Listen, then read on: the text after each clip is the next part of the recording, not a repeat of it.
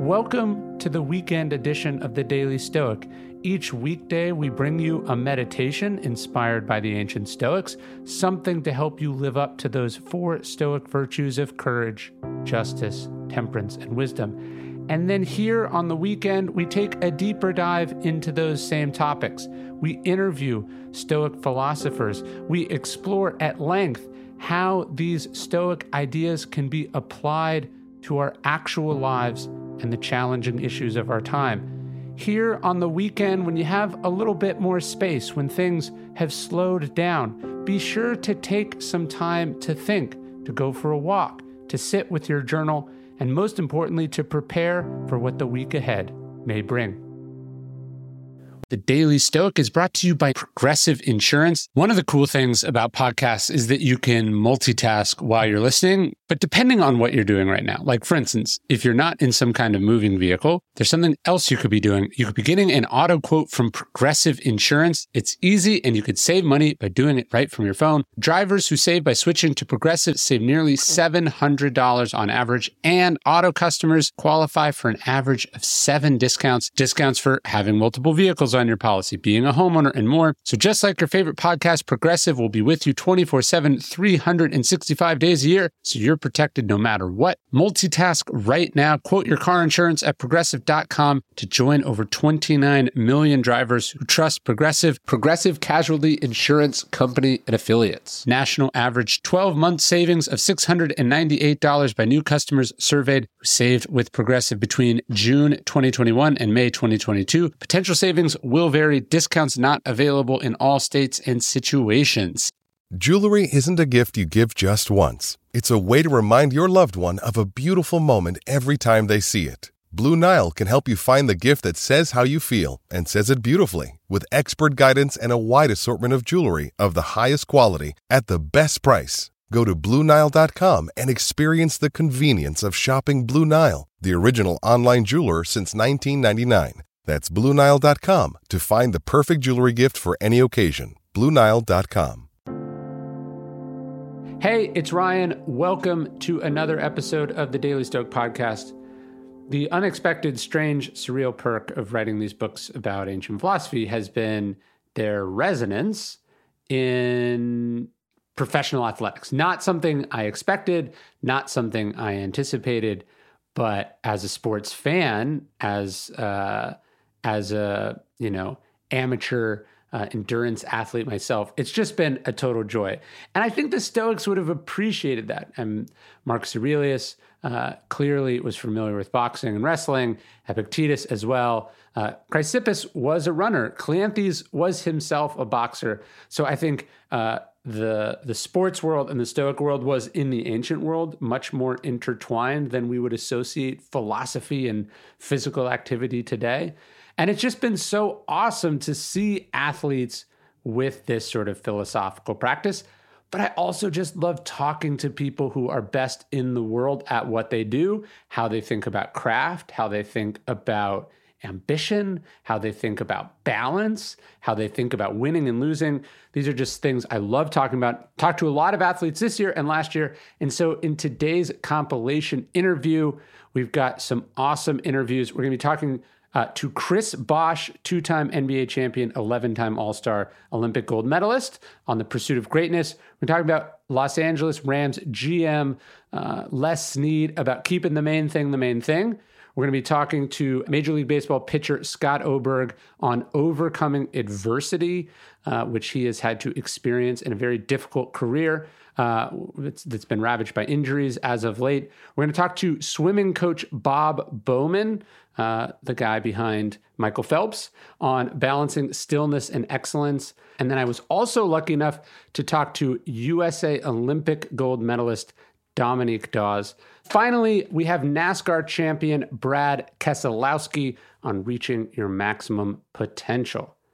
And here is my interview with Chris Bosh. If you haven't read the book that he and I collaborated on, Letters to a Young Athlete, you can click that in the links below.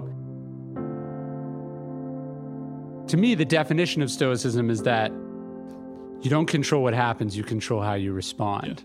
And that's what you have to do as an athlete. That's what you have to do as a parent. That's what we had to do the last year in the pandemic, which is like, how do I figure out how to make the best of it? Because you can't quit. Nah, quitting is not an option. That's one of the sayings I like to say is that, failure is not trying to me.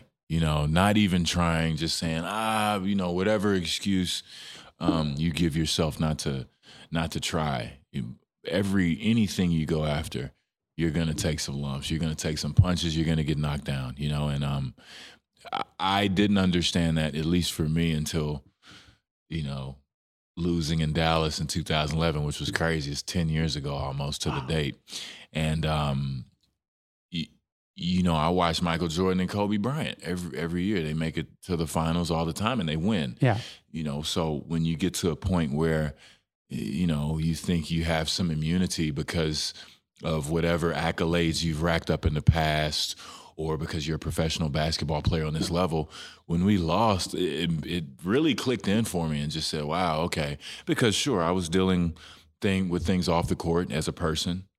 You feel that's not fair. Right. And then all these other things are happening and that's not fair. At least we could win, right? This dumb championship. Then we lose it.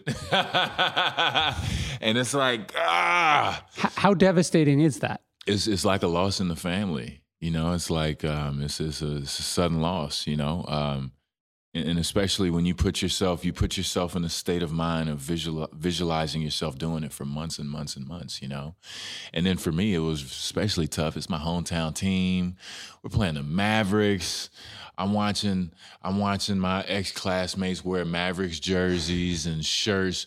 They didn't watch that stuff. They didn't. Yeah. Nobody wore Mavericks stuff back in the day. Now everybody's, rocking the championship gear. It was just, it was devastating. But it made me realize how I understood right away of, Jason Kidd, Dirk Nowitzki, Jason Terry. Those guys went through pain losing back in 2006. Jason Kidd back in 2003, and again in 2004, it's just, or in 2001, 2002. But imagine how devastated Jason Terry would have been, because he got that tattoo, remember? He got it in advance. Hey, man, hey. But, and I learned something from that too. I remember that because I remember looking at it like, who do these guys think they are? Hey, man, you got to get it tatted on you sometimes. It's like failure is not an option. And understanding that, I understood after pretty much just coming up short and kind of having that pie in the face moment, and knowing that I have to rebuild from that, and hopefully get back to that level the next year, but accept whatever consequence comes. Yeah, I was talking to Manu Ginobili, and he was telling me like the pivotal moment for him was going up for that rebound with you. He said he told me that he should have fouled you, is what he said. Yeah.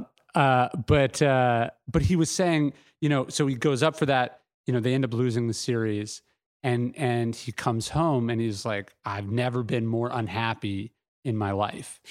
They had never lost. Yeah, never lost. And what he was saying though is what struck him was he was like, I'm living my dream. I'm one of the best people in the world at what I do. I gave my absolute best. If I'm not having fun, enjoying myself while I'm doing it, like I'm going to regret it forever. So did you come out of losing with a better appreciation for the game and for win? Like, cause you quote Kipling in the book,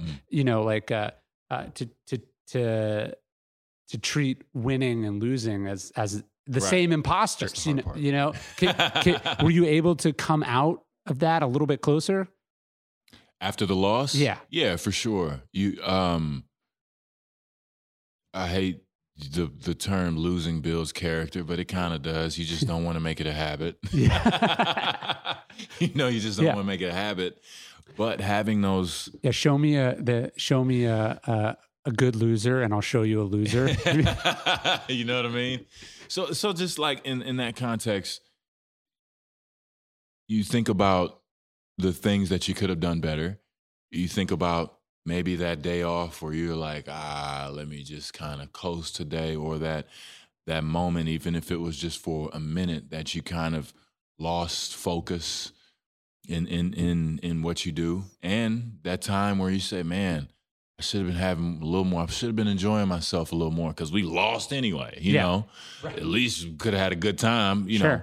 There's a fine balance in both. And I think for me, my personal journey with that was just understanding that it could happen to you, understanding that, you know, just because of the level you're at doesn't make you impervious to these things. You're human. Yeah. You're going to have to go through this process. And sometimes you're just going to get knocked, you're going to get beat up. You know, what are you going to, like you say, how are you going to react? How are you going to be the one to, challenge the way that you think in getting better after this? Are you going to get better, or are you just going to kind of sit around and complain? Because after a while, you know, that's only going to get you so far. Eventually, which for most of us was right away, but like, you know, I got back on the horse and you know, got to a point to say, man, I'm not going to let it beat me next time. Because there's some ego in it too, right? There's this quote I love. It's the first sign of an impending nervous collapse is the belief that your work is terribly, terribly important. And it's like, what you do is important. Like, I care so much about my books, but then, you know, like, one of the things that's great about having kids is like, they don't care at all. You know, like it's nothing to them. You might as well be an insurance salesman, you know, and it helps put it in perspective, which is that it's important and excellence is important. And as you said, you don't want to make losing a habit. At the same time, if you think that it's a matter of life and death, it's probably actually a bad strategy over the long term. Yeah. You don't want to, like, fight or flight is there for a reason, right? Yeah. You want to fight or flight. If you're having those feelings and you're not fighting or flighting, I don't understand, you know, and it's especially if sometimes you can't help it. Yeah. You're going to have your reaction. But if you're putting in, like you say, those life or death situations, I've known people, and I've done that for myself as well. Yeah. It's life or death. This game is, you know, sometimes you use it to kind of psych yourself out. But after a while, you got to be loose. Yeah. You know, you have to have a flow to things. You just can't be rigid. You know, that was one of the things I learned playing the game too. You know, in losing that series against Dallas, we were just so uptight. Yeah. Oh my gosh, man, just too tight. Nothing was loose. You know, we weren't trusting the work that we had put in up until that point, and we were just kind of beside ourselves a little bit and not concentrating on playing. We were concentrating on mistakes or making it life or death or saying, oh my God, we lost a game. Yeah. Okay, we got to win the next one then. Golf is a good metaphor, I think, in that, you know, like the harder you try, the worse you are at it. Like, you still have to be good. You still have to train, you know, you still have to know your fundamentals, but like in Buddhism, they talk about willful will. Mm-hmm. If you have too much willful will, if you're trying to force it too much, that's when you... Yeah. And you mentioned sort of tight, loose. Like, that's what a trainer wants you to be. They want you to be loose. If you're tight, that's when you hurt yourself. For sure. That's when you hurt yourself. That's when you start pulling stuff. And you know, in playing for different coaches, you know, the greater coaches, they emphasize being loose, you know, as a team. You know, you might do something instead of practice today, let's watch a movie. Yeah.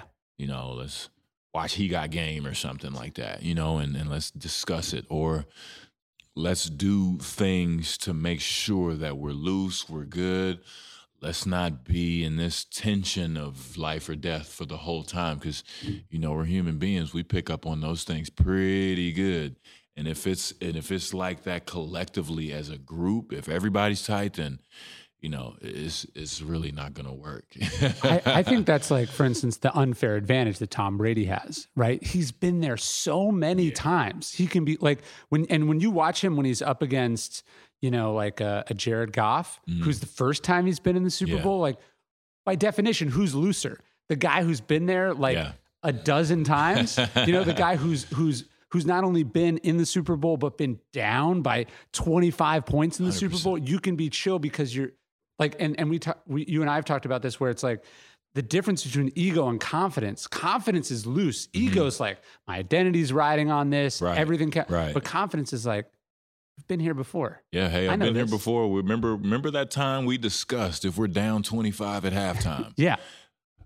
this now is the time to implement those things. Good thing that we've talked about this, because these are the packages we need to run. Yes. And I mean, even if in Jared Goff's situation, being a young quarterback, getting to the Super Bowl, Goff, Tom Brady, oh my goodness, you can get into all that stuff.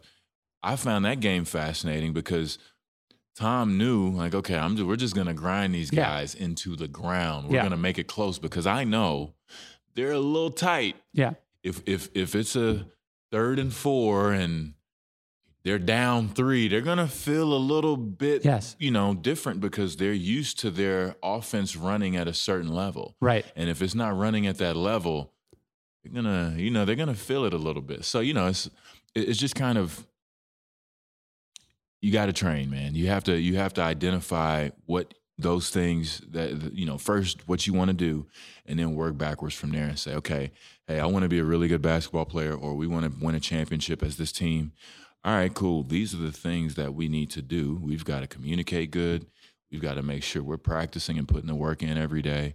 And we have to make sure that we're together and we know our stuff. So when it hits the fan, because it will, when we stay together, and make sure we're, doing the things that we always practice.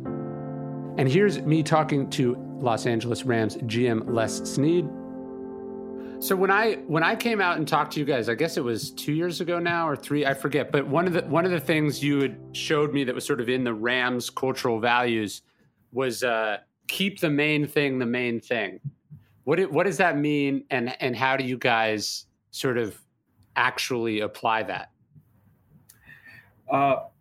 So really simply, I think what I would say, let's call it the one variable that, or the first variable is, all right, we have an organization made up of a lot of different people, and within that, each one of these individuals has an expertise, and some of those individuals are leading other experts in kind of their realm or that group's expertise, and some of the people in those groups are trying to become experts and may have other roles that help the experts. But so number one would be the first variable was, if we all come into the building and try to help the Rams improve at football, at whatever your job description is. Sure. Spend our energy there, right? So what that leads to, what we're hoping is, some version of some compound interest, a Jim Collins flywheel effect, a snowball effect where, we just keep rolling the snow and the ball gets bigger and bigger and bigger. And it's because we're focused on that snowball, right? So that's number one. The other two is I think it can cut down on some of the people interaction, collaboration, drama, right? In terms of that I think hinders production is, okay, sure. Wait a minute, that's not the main thing, right? Whether one person likes this color and the other person likes that color. One person voted for this politician, the other. That's okay. That's not the main thing here. Let's get back to making Rams football better. So that's probably and I can go this, and you're gonna ask a question in the entertainment business, because our product is really we're creating it for the public. Yeah. And the neat thing is what keeps it's called entertainment rolling and professional sports rolling is maybe the drama that takes place in between the games. Sure. And there is an element, of there's going to be a lot of noise on the outside. Sure. Right. Critics, what have you, ideas, but let's not. That's not the main thing. The main thing is to create a product so that our fans can discuss it, whether they thumbs up it or thumbs down it. We have to stay focused on the main thing, and the main thing is winning. Make Rams football. Well, it's really, I think, it's not necessarily winning. That would be the result. I think what we can control is dominating our role trying to make Rams football better. And that's a little bit easier to control. It's a little bit easier to build a task list and, hey, let's go win a game. What we're hoping, Ryan, is all of that combines, that on Sunday, when the clock, runs out and there's 0, 0, 0s on the clock, we have more points than the other team. But so is it like that the organization has the main thing of like get better at football, and then does each subsequent person have their own main thing? Like the GM has a main thing, the coach has a main thing, the running back has a main thing, the janitor has a main thing. And that's sort of where the Belichick idea of like, just do your job comes in. Do your job, be clear and concise on what that job is, right? And stealing a little bit from James Clear and some of his habit journal stuff, right? And he talks about the 80-20 rule, right? It's making sure everyone in the building, right, has those 1 to 2 to 3, 4 things that they can dominate, that they actually can manage enough time and intensely focus on that and dominate. And again, that gets back to your first question now, right, right, everyone has a specific role. They know that role. They understand that role. That should allow them to not have to be at the office at 4 a.m. and leave at 11. And it can also help individuals determine, wait a minute, this isn't a role that truly fulfills me, so maybe I better go look somewhere else. Right. It must be weird for the GM because you have so much control, but then you also have so little control. Like you can assemble the players, you can negotiate their contracts, you can set up incentives, but at the end of the day, like you can't actually throw or catch the football for them, and you can't decide what plays get called. So is that a challenge too? Like how does each person in the organization stay in their lane? That is the humbling part of sports, probably a humbling part of a lot of life, but it is maybe the more fulfilling part of sports, is right where there's a collection of humans and we're collaborating to compete, right? We're collaborating not necessarily to be the best GM or be the best offensive line coach or be the best athletic trainer or be the best team chaplain or be the best team psychologist. We're all collectively collaborating for the Rams to be greater. And that whole Rams is greater than all of us. So both humbling and frustrating, and fulfilling. Yeah. Humbling, frustrating, and fulfilling at the same time. Yeah. Because not all, Hey, Ryan, can I check out and go close the door real quick? Of course. Can you hear the construction? A little bit.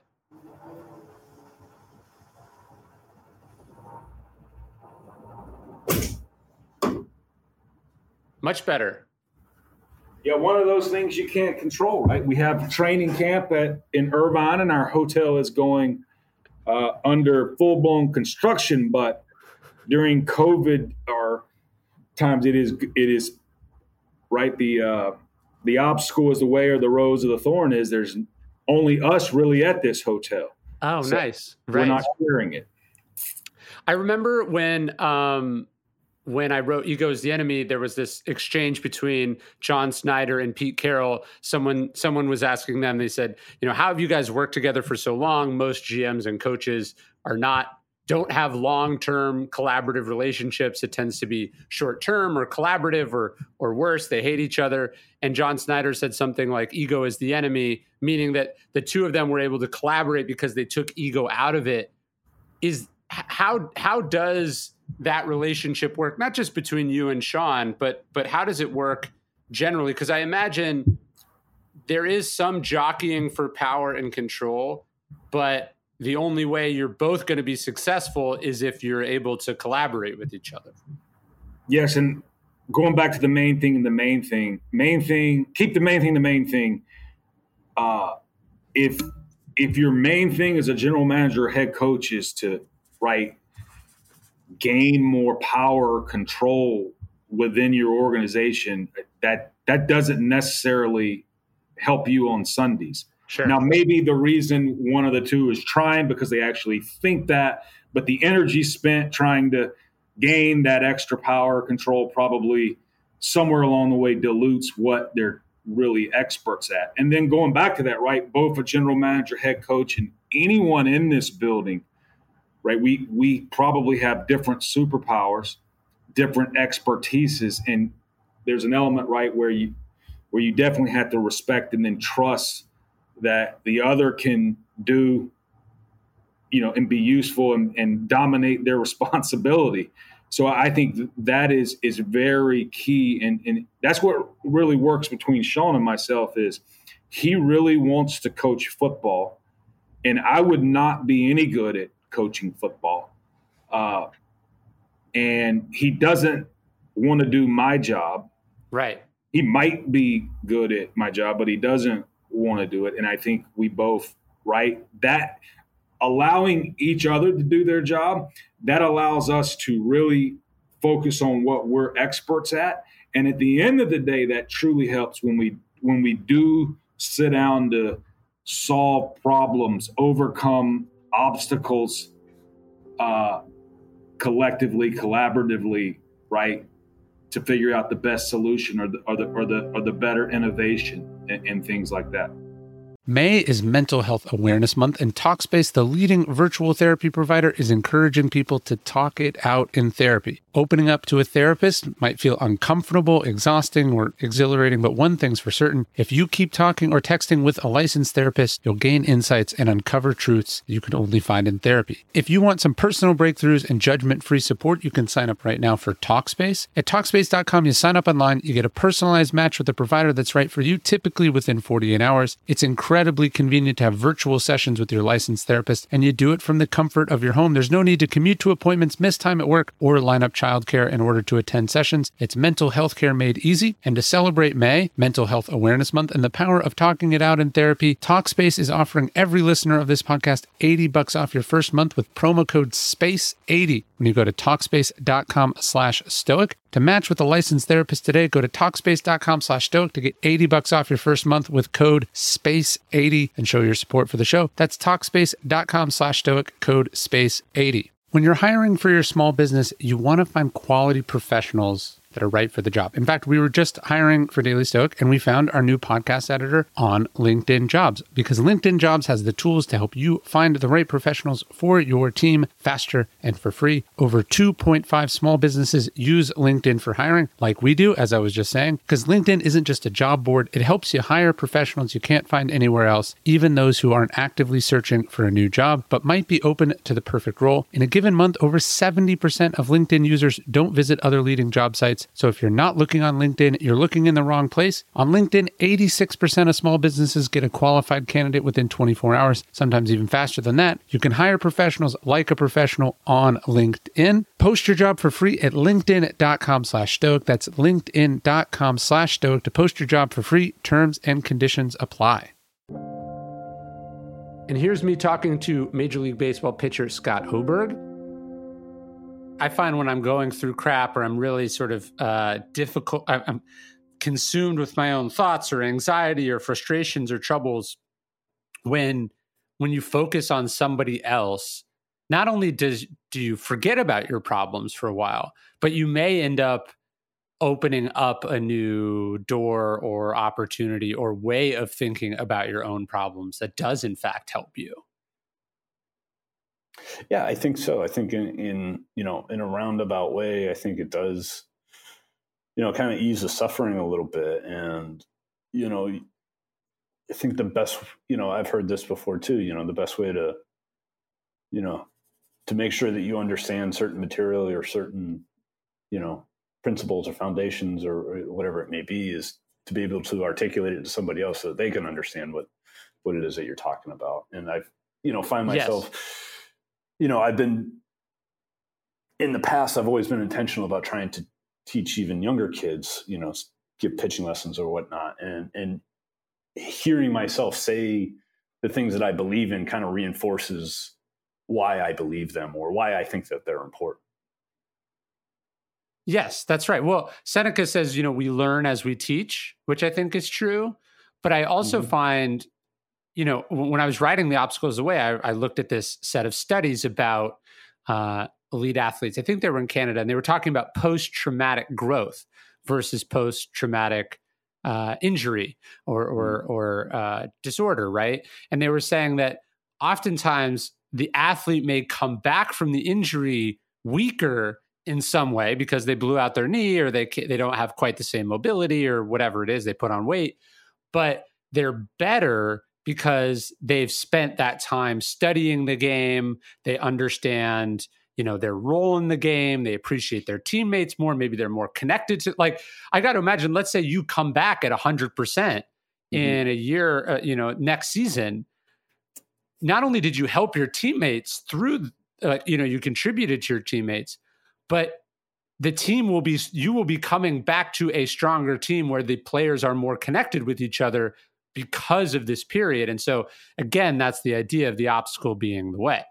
Sure. Yeah, no, without a doubt. And I think, you just said, like, in a very, to me, like, when you mention appreciation, I think that that's one of the things that when the game or, when life kind of puts you on the sidelines for a little bit, the things that you were really involved in, the things that you really enjoyed doing, when you can't do them anymore, you kind of have that greater appreciation because now you can see it, from a bird's eye view or from the sidelines or, whatever metaphor you want to apply to it. But, you really get that deep appreciation for, how much you enjoy it, how much you see other people being successful at it. And, I think that there's like an inner drive too, to be, especially at times where I've had to go through some sort of a rehab process, whether it was with, surgeries or, whatever else is, you have the game taken away from you for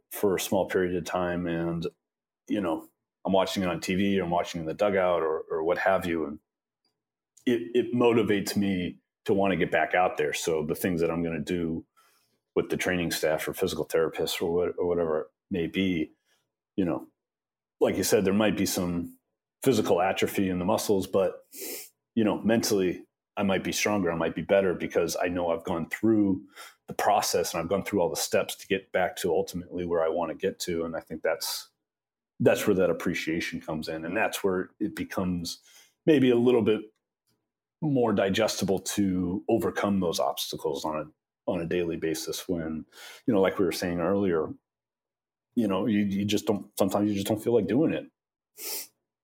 Yeah. Yeah. So you mentioned earlier the idea of pitchers versus throwers. And I was thinking about this when I was writing Stillness, my book Stillness is the Key, which is probably the book I talk about baseball the most. I was talking about this idea that, and I didn't come up with it, but it's a pretty well-established fact, as you all know, that like sort of hitting a baseball is the single hardest act in professional sports, right? But part of the reason it's so hard is because people like you are on the other side, right? You're trying to make it as hard as possible. So I'm interested in this idea. You were saying that, perhaps as you're physically declining in one sense, you're also getting more strategic, more clever, better able to disguise your pitches, better able to, get in the head of the batter. Is that sort of how you've seen your career arc, not just as a human being who spent time in the league, but also as you've been battling these sort of physical obstacles that they've forced you to get better mentally? Damn it.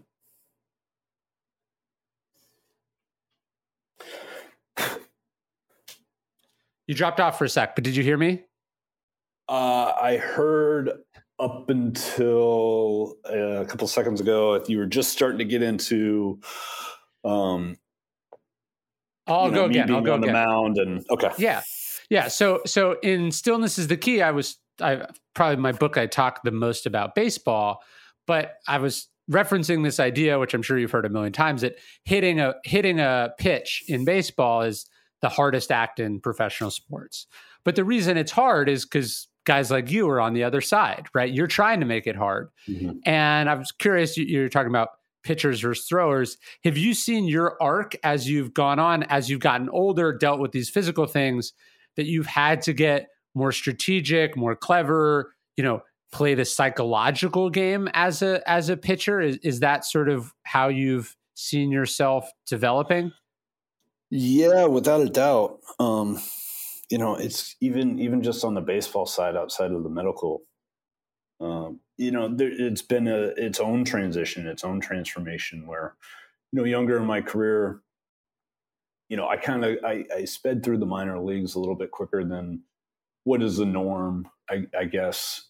I think I was up there within 3 years of being drafted, especially for somebody that wasn't a very particularly high draft pick. It kind of breaks the norm a little bit. And so I got up there and I was throwing very hard, but my command wasn't great. My off-speed pitches, they had great movement to it, but they weren't very effective because they weren't landing in the spots that I needed to get to. And the first 4 years of my career, I was bouncing back and forth between AAA and the big league level because I wasn't throwing enough strikes. I was walking too many batters. The scouting report was, hey, this guy's probably going to throw 4 balls before he throws 3 strikes. So wait him out a little bit. And then the times where I would fall behind an account, now I have to be back in the zone. And that's where the damage would get done. I'd give up a lot of doubles, a lot of home runs, and you go through those growing pains as an athlete on the field.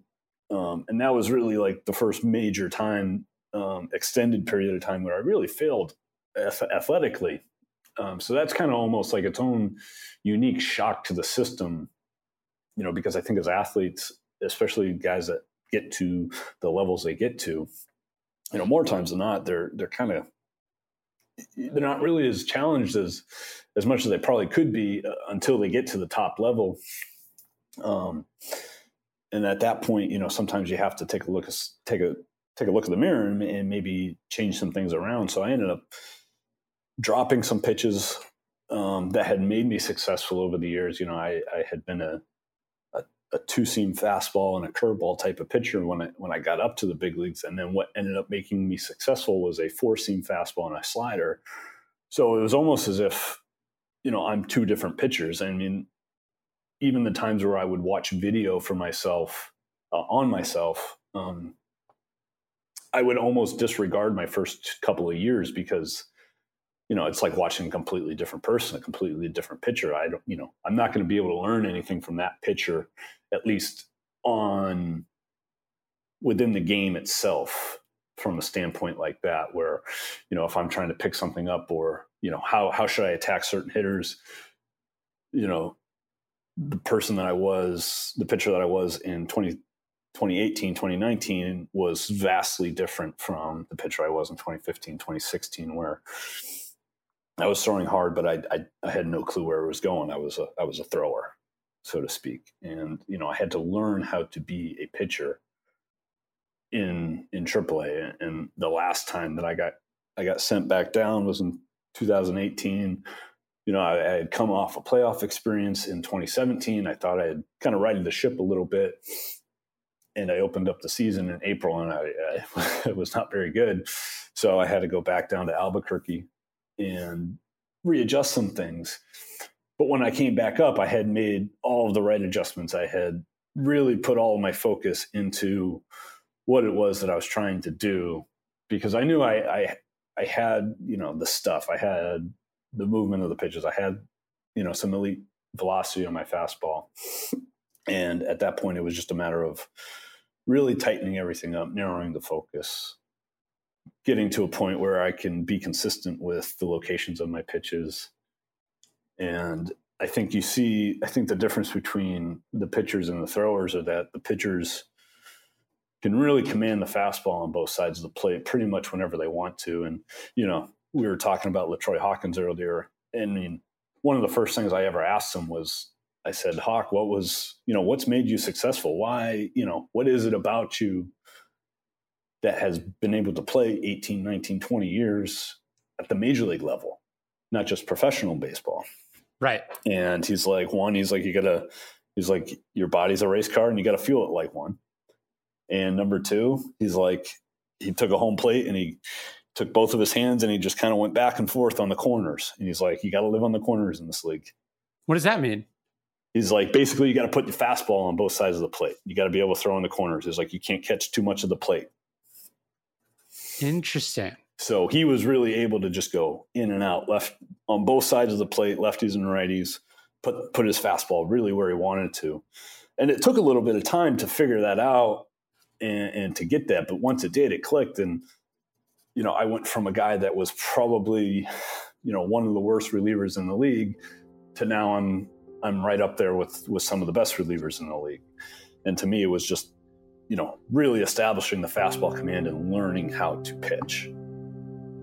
Audible is the destination for thrilling audio entertainment with highly anticipated new releases. The time is now more than ever to embrace breathtaking, sinister, and shocking tales that have enthralled you, especially with brand new exclusive thrillers. My wife and I have both been raving about this book, Furious Hours. Whether it's kids' books, my books, thrillers, history books, the Stoics, it doesn't matter. You can find whatever you're looking for on Audible. My belief is that books are important and amazing. I'm a little biased, of course, as an author, and whatever gets them into your brain, I'm all for. As an Audible member, you can choose one title a month to keep from their entire catalog. Visit audible.com/dailystoic or text Daily Stoic to 500-500. That's audible.com/dailystoic or text Daily Stoic to 500-500.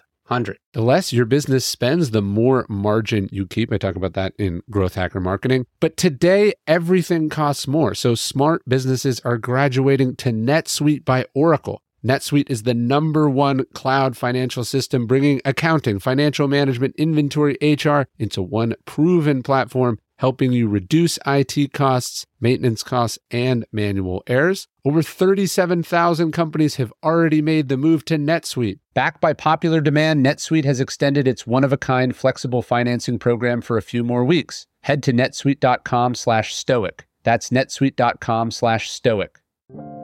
Here's me talking to Bob Bowman. Well, in a way that requires, clearly you're not Michael Phelps or Katie Ledecky or Simone Manuel without an incredible amount of self-discipline, or Tiger Woods or Michael Jordan or whomever.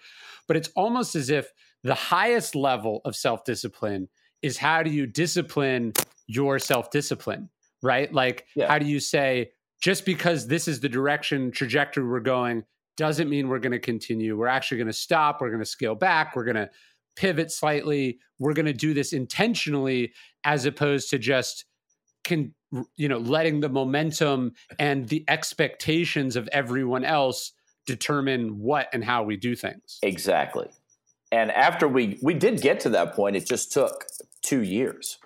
Right. And by the time we did that affected his London performances for sure.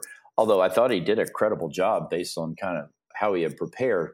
But what I decided, I'll tell you how I got to that, we got out of it was I was at a breaking point too. Michael was doing things like not coming to practice for 2 weeks, right? Yeah. He never missed a practice in 12 years, right? It was like, okay. And that was sort of our hallmark, right? We're here, we're invested, we're doing all this stuff nobody else is doing, and that's what makes us great. So instead of kind of, understanding what he was going through, I just doubled down on you're throwing your career away, you're letting everybody, I did everything you could do that was stupid in that part. And finally, our agent, Peter Carlisle, who's such a tremendous resource for both of us, I was talking with him about it. I was frustrated Michael wasn't coming to practice and he wasn't going to be able to do this. And this meet was coming up and we needed to do this, but we didn't do it. So it was might as well just not even go and all this kind of stuff. And he said 2 things. He's like, I'm going to give you a book, Eckhart Tolle, The Power of Now. And he sent it to me. And I would suggest that in this circumstance, how about we just let everything go except for when Michael comes into practice, you give him the best practice you can give him on that day and leave it at that. Be present, right?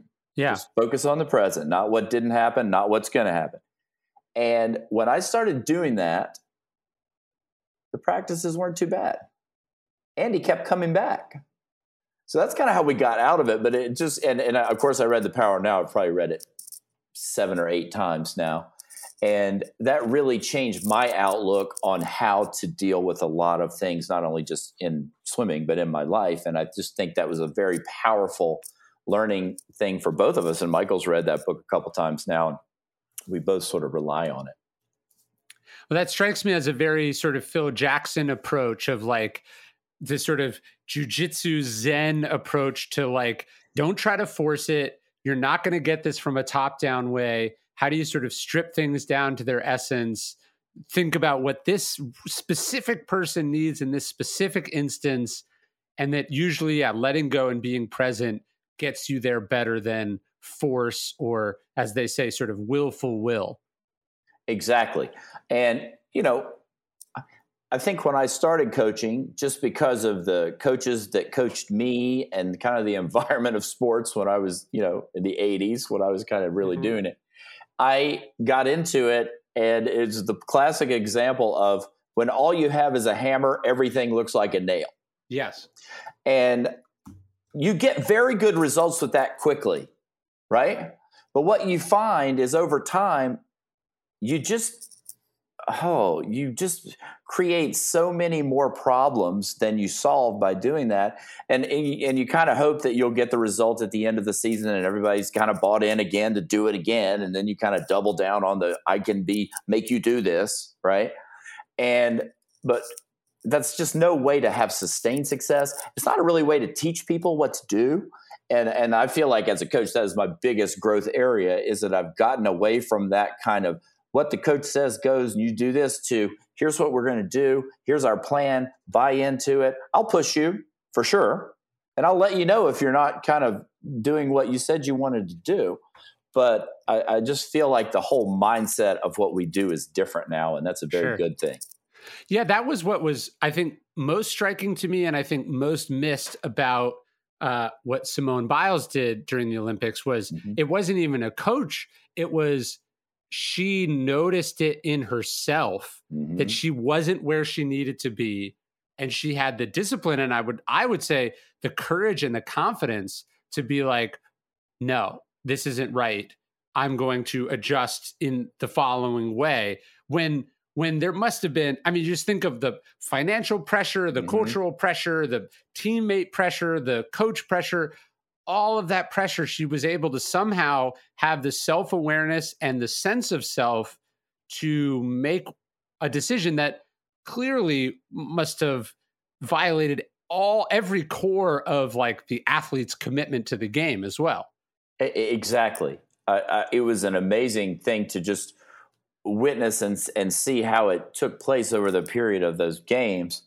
And I was very impressed with her and just her self-awareness, I guess, is the word, right? You know yourself, you know what you're capable of. Obviously, we know she's capable of doing amazing things, but just to be able to do that in that environment was really impressive. And to me, what's actually most impressive is like, if she had just said like, I'm not feeling it, because I think we've all done this. Any person that also has some like leverage in their career knows this. It's why celebrities throw like tantrums and storm off. You're like, I'm not feeling it, I'm out. Right. Which is often rooted in actually a kind of self-awareness, but you don't have the self-control or the discipline to explain yourself to like, she could have just said like, she could have just flown home. Right. Like, yeah, for sure. And it would have been also a controversy, but there would have been like no consequence. She could have just left. What I found so impressive is that she stayed and she competed. So it wasn't even like an all or nothing thing. I mean, she still won a bronze medal. So you're like, she was able to have not just like the vague sense of awareness that some of us have where we're like, something's not right, I don't want to force it. She was able to dial in specifically to what she could and couldn't do, compartmentalize it enough to do the thing that she could do at such a high level that she was the third best in the entire world, in that brief moment, even despite all the controversy, distraction, attention, and focus. Exactly. Yeah. So The Power of Now hit you. Have there been some other books that have been influential for you as a coach? Yeah, all of yours. I've read all of them. And that's just not because I'm on here. That's the truth. I love that. I've The Daily Stoic, I gave it to Michael. Oh, wow. He reads it. Yeah, I give it. That's probably the one I give out as a gift most often. And I'm next on time my, you're giving it away, yeah. tell me, and I'll send the leather ones for you. Oh, that would be awesome. That would be beautiful. I think I'm on my third time through it. Oh, wow. I read it every day regardless. Like when I went to the Olympics, I took it with me. So every day, that's the first thing I do in the morning is read that day's passage. So it has a big impact on me. And I like it because it's small enough that it doesn't take a lot of time to read, but it can have a big impact. And then I try to have a cup of coffee and just sort of reflect on it before I start my day. So that's the first thing I do every day. What other books have worked for you? Like what other books do you pass to athletes? Power of Now is a big one. A New Earth, right? Same kind of thing. To athletes, I try to keep it, I like Stillness is the Key. Was the one I've given out the most. Oh, wow. Because I think it's easily accessible to them. And I think it teaches them a lot about how to be. I think in their worlds today, there's just so much noise, right? Sure. And so much iPhone and constant stimulation, and to be able to get yourself out of that, I think is one of the most important skills they can learn. I read a daily book that you might like called A Calendar of Wisdom by Leo Tolstoy. He, of A War and Peace and all his famous books, but he collected like what he thought were his favorite quotes or ideas. Sometimes they're Bible passages, sometimes they're passages from the Stoics. It's not it's a little less like put together. It's not like quote story or something. But I love to flip through that every day. And it's part of my morning routine. I think that's a cool one. And what's the name? It's called A Calendar of Wisdom. A Calendar of Wisdom. I will definitely get it. Do you see that as part? I think people sometimes think that, and I know obviously we've just disproven it because we've talked about it so much, but I have been amazed at just what a big focus sort of personal development, reading, philosophy even has been in athletics, not just with coaches, but with athletes, and actually what a bond it is between athletes and coaches. Like I did this book, Letters to a Young Athlete with Chris Bosh, and he was talking about like almost all his favorite books were given to him by a coach at one point or another because they addressed like a very specific issue or part of his game or personality that he was working on. Yeah. No, I try to use that more and more now, particularly with college age athletes. I think it's a great thing. And, I was trying to go I did all the Mickey Singer books. You ever read those? The Surrender. No, I never even heard of him. Oh, well, the Surrender Experiment, The Untethered Soul. Oh, I know that one. Yeah. That's was Oprah's favorite book of whatever, some year, but it's more Eckhart Tolle type stuff. It's based on some Buddhist, he was Buddhist, but it's an amazing story, his personal life. And I've actually shared that with some athletes because it just lets you think about your life in a lot of different ways. One of the things that I kind of try to think about with myself when I'm trying to be philosophical is that, you want to be in alignment, right? And I don't want to get too religious or anything else, but like if you're in alignment with the source, right? Sure. You're making the right decisions. You're doing making stoic decisions, right? You want to do the right thing first before everything else. Sure. And a lot of times trying to get to that, I feel like just surrendering and letting it happen and letting it go, that's when your life starts to flow. When you try to resist a lot of things that happen to you in life, they persist, right? Whatever you resist persists. So I'm trying to teach my kids that, the less resistance you put up to things, the easier you solve problems and the more flow you have in your life. And I think these books teach that. For the last 2 years, we've been doing this thing that we call the Daily Stoic New Year, New You Challenge. It's 21 actionable challenges, one per day, built around the best Stoic wisdom, but for what? How to be better in the new year. This is the time when we start to think about what we're going to do next, where all the time went, what we wish had gone differently or better, how we're still struggling with this or that, how we'd like to stop doing this or that. And that's what the New Year, New Challenge is all about. It's my favorite thing that we do, and it's 3 weeks of actionable challenges presented in one email per day, built around the best, most timeless wisdom in Stoic philosophy. It should help you snap out of this trance we've all found ourselves in and help make 2022 your best year yet, no matter what's happening in the world around you. Go to dailystoic.com/challenge to join us. I'd love to have you. I'm challenging you to join me. I can't wait to see you. dailystoic.com/challenge. Here's me talking to Dominique Dawes, one of the best there ever was. I read something from Billie Jean King once where she was sort of saying the paradox of being a great athlete. I'd be curious about your experiences. Is that precisely the perfectionism, the focus on what could have been better, where you fell short, what went wrong, is what makes you great. It obviously creates a feedback loop where you are getting better, but it also makes it extraordinarily difficult to enjoy or even notice that you are at the peak of your game or that you've accomplished an incredible amount. Like you're not able to enjoy the peak because all you're focusing on is the next peak or how imperfectly you got there. Exactly. Like what you didn't accomplish. Like it's never enough. I mean, there was just this great piece on HBO, and it was talking about the mental aspect of the sport of gymnastics and how many Olympians are just never satisfied. And then when even their career is over, there's that coulda, woulda, shoulda. There's that what's next, because their identity is wrapped up in being that particular athlete and nothing more, because you sacrifice so much, especially if you did it since your childhood. So it is hard to kind of, I guess be satisfied, but that's what makes, I think, a lot of athletes so great, that they have that, like you mentioned before, that drive to always want to do more and be better. Yeah, and especially if you came from a place in your childhood where maybe you didn't fully feel enough, or you felt like, hey, it's like when I'm succeeding at this is when, I feel like my parents are proud of me, or I feel like I'm more accepted. We can pick up all these like super complicated issues that kind of get intertwined with winning or success or money or fame. And then I think the saddest, hardest part is you finally get everything that you think you wanted, and it didn't do what you hoped.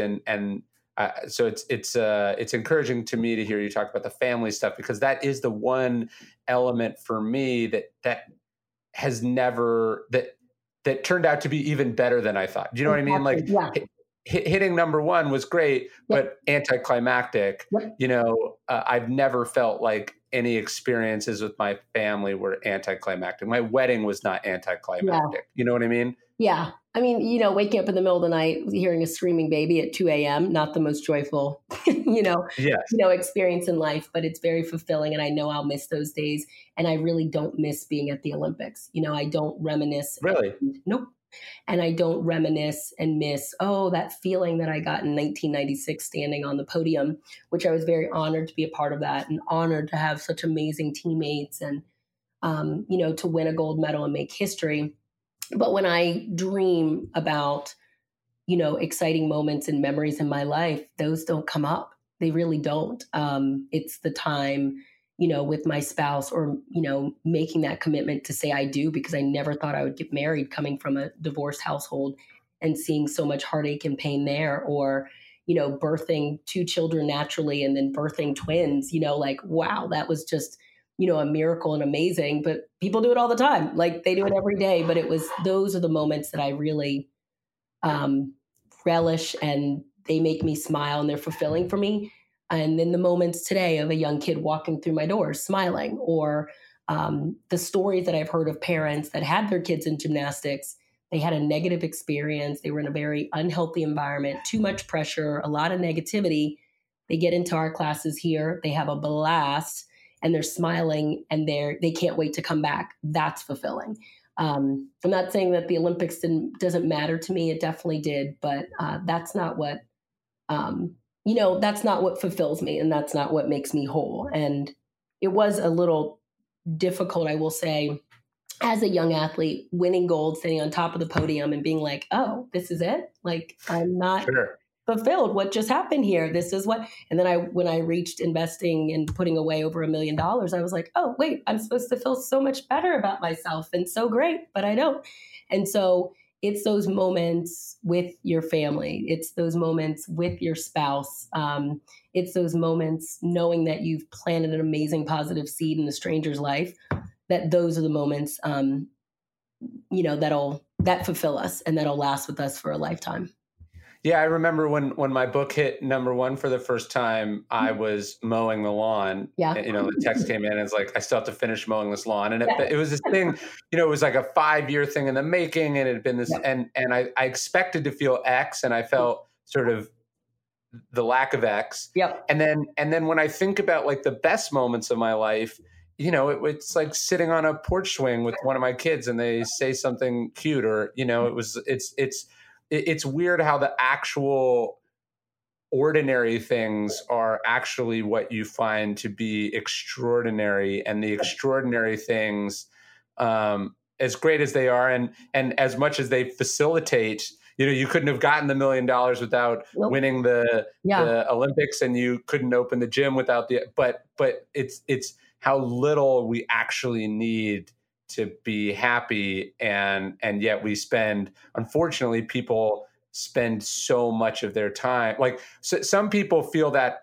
I guess I'd be curious what you think. So they get on the medal stand, or they hit #1, and it's anticlimactic. You can kind of go two ways when you experience that. #1 is you go, oh, okay, this isn't it. I got to go find something deeper and more meaningful. And then other people go, oh, it's not one Super Bowl that I needed. It's the most Super Bowls of all time. Then I'll have it. Yes. And then it'll be never enough. I've done motivational speaking, as you have for a while. And, I've done work with presidents and very known and very powerful, people. And I remember on stage, people asking me, oh, what's like the most exciting thing you've done? And I was like, well, actually last week, my 2 dogs, we went on this walk and I saw this, and they were like, are you serious? And I'm like, no, like I'm in the moment during those periods of life that you said, or, you say are ordinary, but those are really the extraordinary moments in our life that we need to appreciate. The other day, I'm driving home with my daughter after a very long day at the gym, and we were both exhausted, and we see a double rainbow that she points out, and she's screaming and so giddy and so excited, and just kind of like, that's a moment that I'll never forget. And, just recognizing, her, reaction to that and how exciting. And then we started talking about a beach trip we had, goodness, I guess it was a couple of years ago, where we saw a double rainbow then. And she remembered. And I was like, how does she remember that? It was years ago. But it's those little moments and appreciating those that truly are gifts. And they are the extraordinary moments in our life that we will hold on to. But many of us see them as ordinary. We don't appreciate them. We don't recognize the beauty in them. And so we always think we've got to be on top of that podium. We've got to win not just one Super Bowl, like you said, but multiple Super Bowls. And that's when I'm going to be fulfilled. And I truly think everything that will fulfill us in life, it's right in front of us. Just many of us choose not to see it. And I went through life many years not seeing it. And it is my husband that kind of opened my eyes to the fact that it's truly those simple moments in life that are truly gifts for all of us. Yeah, and I just love how timeless that idea is too. I mean, you go back to the Stoics, and Marcus Aurelius is the emperor of Rome, and he's like, "What is this?" He's like, "So I have like a fancier cloak than other people. Like this doesn't change anything, Or 500 years ago, Blaise Pascal said, "All of humanity's problems stem from our inability to sit quietly in a room alone." And you're like, oh yeah, if I could just be here, like with this, whether it's cleaning up the gym in the morning, or I bet I love that experience of getting somewhere early. You're turning the lights on, and they're flickering up, like when I get into my office in the morning and just I'm the first one there. There's no one there. It's quiet, and I get to dig into this thing I love. Like to me, that's way more satisfying than a chunk of a royalty check, or, a profile in a newspaper or something. It's weirdly being able to sort of tap into the sort of humanness of it. I think that's the most wonderful. Mm-hmm. That's very true. I mean, I guess, as we are both very accomplished individuals. I know many people listen and be like, well, of course they feel that way because they've accomplished certain things or whatever, don't have certain life struggles or challenges, they think. But I will say the happiest people that I know in life are the people that have very little, and that they're, it's about their relationships. It's about the simple things in life, and they are living a much less stress-filled life than many of us ever could. Right. Yeah. Blessed are the meek. It's and I think too, when I think, although I'm sort of very privileged and like you, I've made some money and I have some nice things, but like the things that I'm most happy about, the things that I enjoy the most were not at all a function of the success or the privilege. Do you know what I mean? It's like it's not the car that makes me happy. If you told me I had to sell the car and get a different car, that isn't what would get me up out of bed in the morning. It would be where I'm driving the car and what I get to do.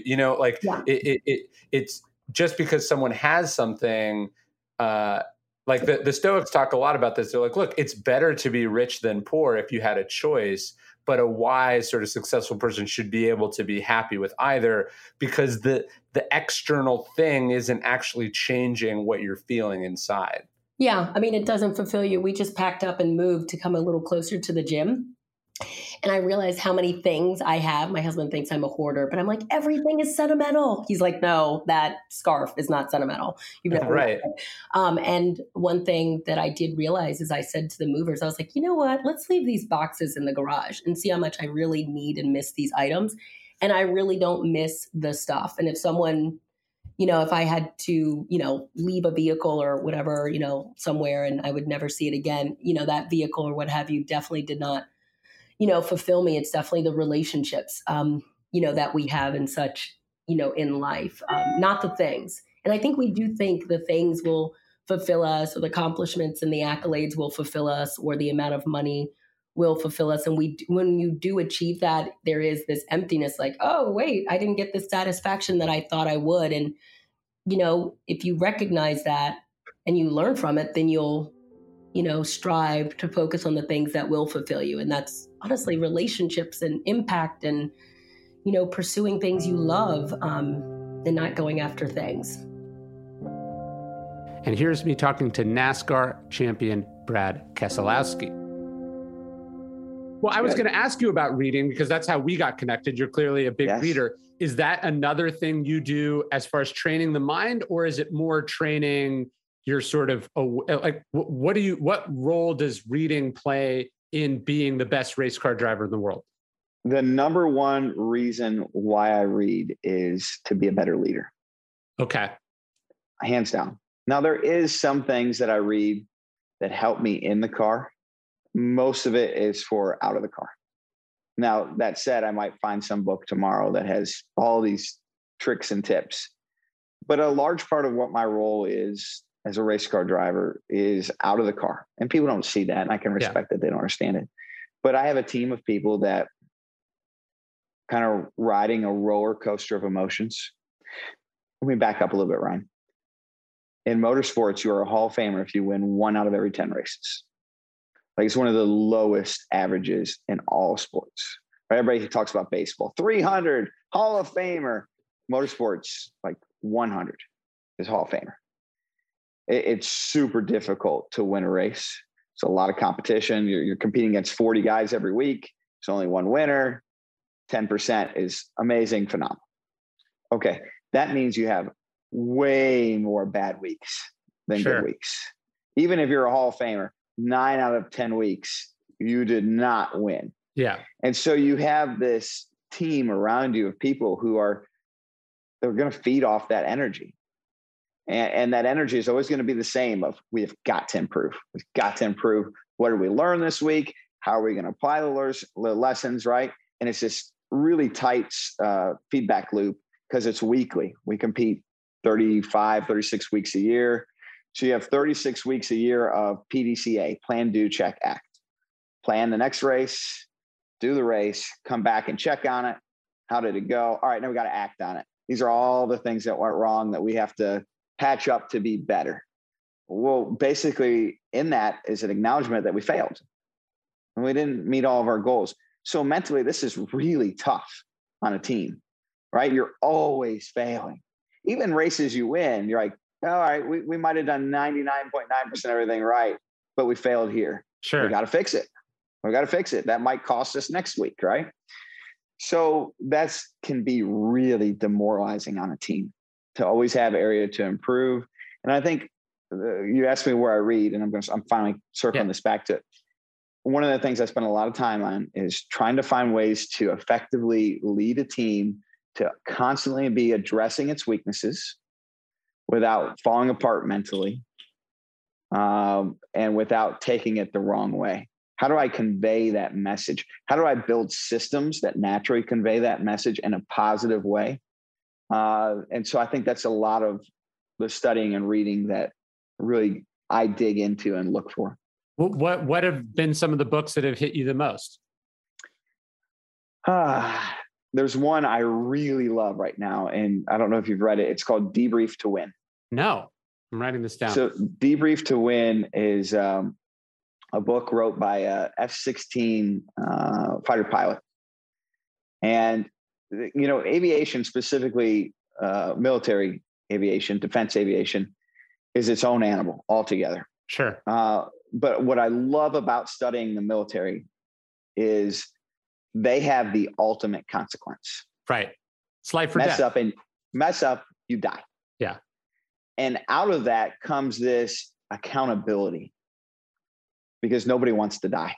Yeah. Right. If you want to die, you probably don't make it into the role of an F-16 fighter pilot. Like, there's enough pre-screening in there. So with respect to that, nobody wants to die. And when they get close to dying and they live through it, they come back and they fix it. High level of accountability, right? And that's not just an F-16 fighter pilot, anywhere in the military where you're in combat, right? And so they've created all these different systems of, again, like Debrief to Win really documents of how do we learn from our mistakes, apply them in a format that is very transient, right? Fighter pilots come and they go. You hope the reason they come and they go is because their time ends, but they're retiring. They're retiring, yes, but not always, right? Yeah. And there's hard lessons. What do you do when someone passes away in an accident and now you've lost the entire morale of the team, confidence, et cetera, right? They've lived these experiences for, almost 100 years and have really iterated the process of how to work through that. And Debrief to Win is a great illustration of that. The consequences are admittedly slightly higher than motorsports. Sure. But that's good. I want to learn from someone who has a format that's better than me. I don't want to play down. I want to play up. So it's probably one of my favorite books of all time. Have you read, I used it as a source in Ego is the Enemy, but given your interest in military jets and then also leadership, have you read Boyd, the fighter pilot who changed the art of war? No, but I'd love to. That sounds right up my eye. He's one of the great fighter pilots of all time. He fights in Korea. He was called 42nd Boyd because he could basically take anyone down in 40 seconds. But he then becomes a fighter pilot, a fighter instructor at Nellis. But then he goes into the Pentagon where he becomes sort of a bureaucratic fighter. Mm-hmm. So his job, how do you get stuff out of a broken, flawed, complicated, slow ass system? And he basically, he is the inventor of the F-15 and the F-16. He rams them through bureaucratically. So he was this sort of reformer and sort of whistleblower. Is fascinating person, but I think one of the great leadership books of all time that you would really, really enjoy. I'm glad we're recording. So I can come back and watch this. I'll follow up. It. Yes. Do you watch film? Well, now I have to ask you because I can't do it. Do you watch film of your own appearances? Like, all the time. Okay, yes. So you even evaluate yourself that way? Oh, yes, all the time. Wow. It's I think it's critical. One of the things that makes racing interesting, somebody brought up to me actually just this morning. In most sports, you have a coach. Sure. There's no coach as a driver. I don't know why, but the sport iterated away from it. Maybe it's egos. I don't know. Yeah. There are a few people who have like trainers, and I should say most drivers have trainers. Most professional drivers have trainers, but very few coaches. And I think one of the issues or reasons behind that is like, unless you live it as a driver, kind of like you don't have a lot of credibility. Yeah. And coaching is not really a super glamorous job for those that have raced in the past. So there's usually not a lot of successful motorsports coaches. So you're really reliant most times on your own ability to teach yourself. Interesting. And the best way that I've found to do that is watching film over and over again. I meant, do you watch like interviews you do to see where you could do you watch all kinds of things if you do to critique? Oh yeah. Oh, absolutely. So media stuff. Yes. Yeah. That too. Wow. Yes. Okay. Oh, I can't do absolutely. it. It's too uncomfortable. It is. It's super uncomfortable. It's super uncomfortable. So I'll watch it with my wife, and I'll be like, I consume the majority of my media on my phone. Yeah. And I'll like in the middle of it, kind of put my phone to the side and just go into listen only mode to be less uncomfortable. But there's something in the human brain that hates hearing itself. Yes. Well, someone told me this about an audiobook, that because of like how your head works, you hear your voice differently when it's coming out of your own mouth than when it's recorded. Mm-hmm. It has something to do with the bass of your voice that your brain recognizes versus what's recorded. I mean, to go to this idea of a coach and a team sport, I think people loosely understand that what you do is a team sport, but you know, like a basketball is a team sport with 4 other people who do what you do. Which, you know, it'd be like, I don't know, if a golfer was also responsible for overseeing the manufacturing of their clubs and the design of the golf, like you're basically like the athlete and then the CEO of this organization of people who do integral parts.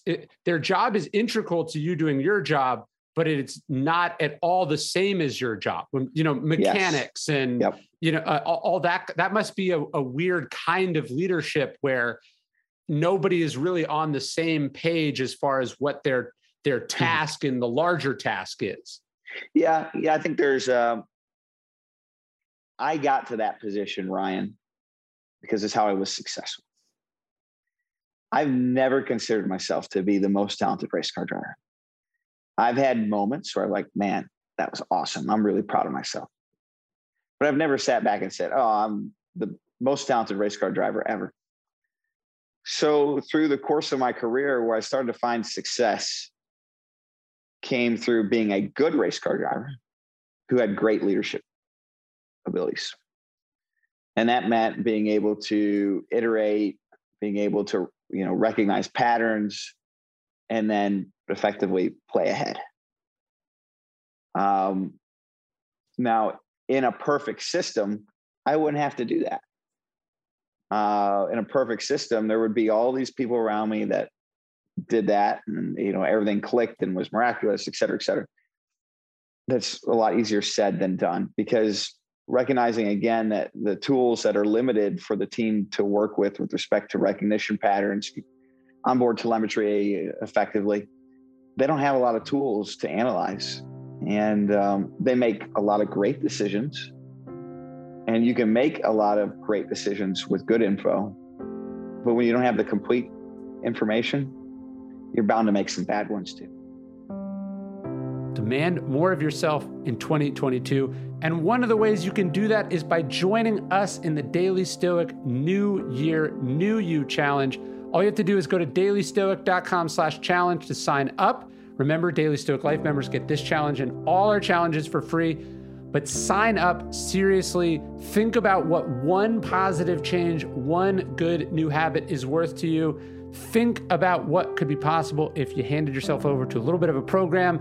We all pushed ourselves together. That's what we're going to do in the challenge. I'm going to be doing it. I do the challenges, all of them alongside everyone else. I'm looking forward to connecting with everyone in the Discord challenge and all the other bonuses. Anyways, check it out. New Year, New You, the Daily Stoic Challenge. Sign up at dailystoic.com/challenge.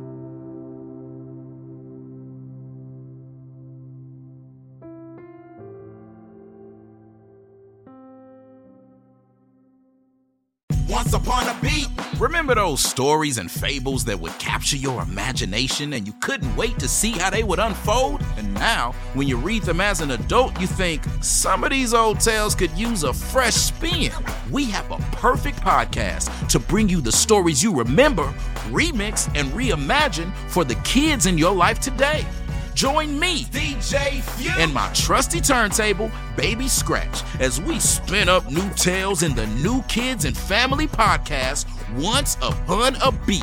Wondry and Tinkercast are bringing you a jam-packed, music-filled weekly party where hip-hop and fables meet. It's Once Upon a Beat. Follow Once Upon a Beat on the Wondry app or wherever you get your podcasts. You can listen to Once Upon a Beat early and ad-free right now by joining Wondry Plus in the Wondry app or Wondry Kids Plus in Apple Podcasts. Once Upon a Beat.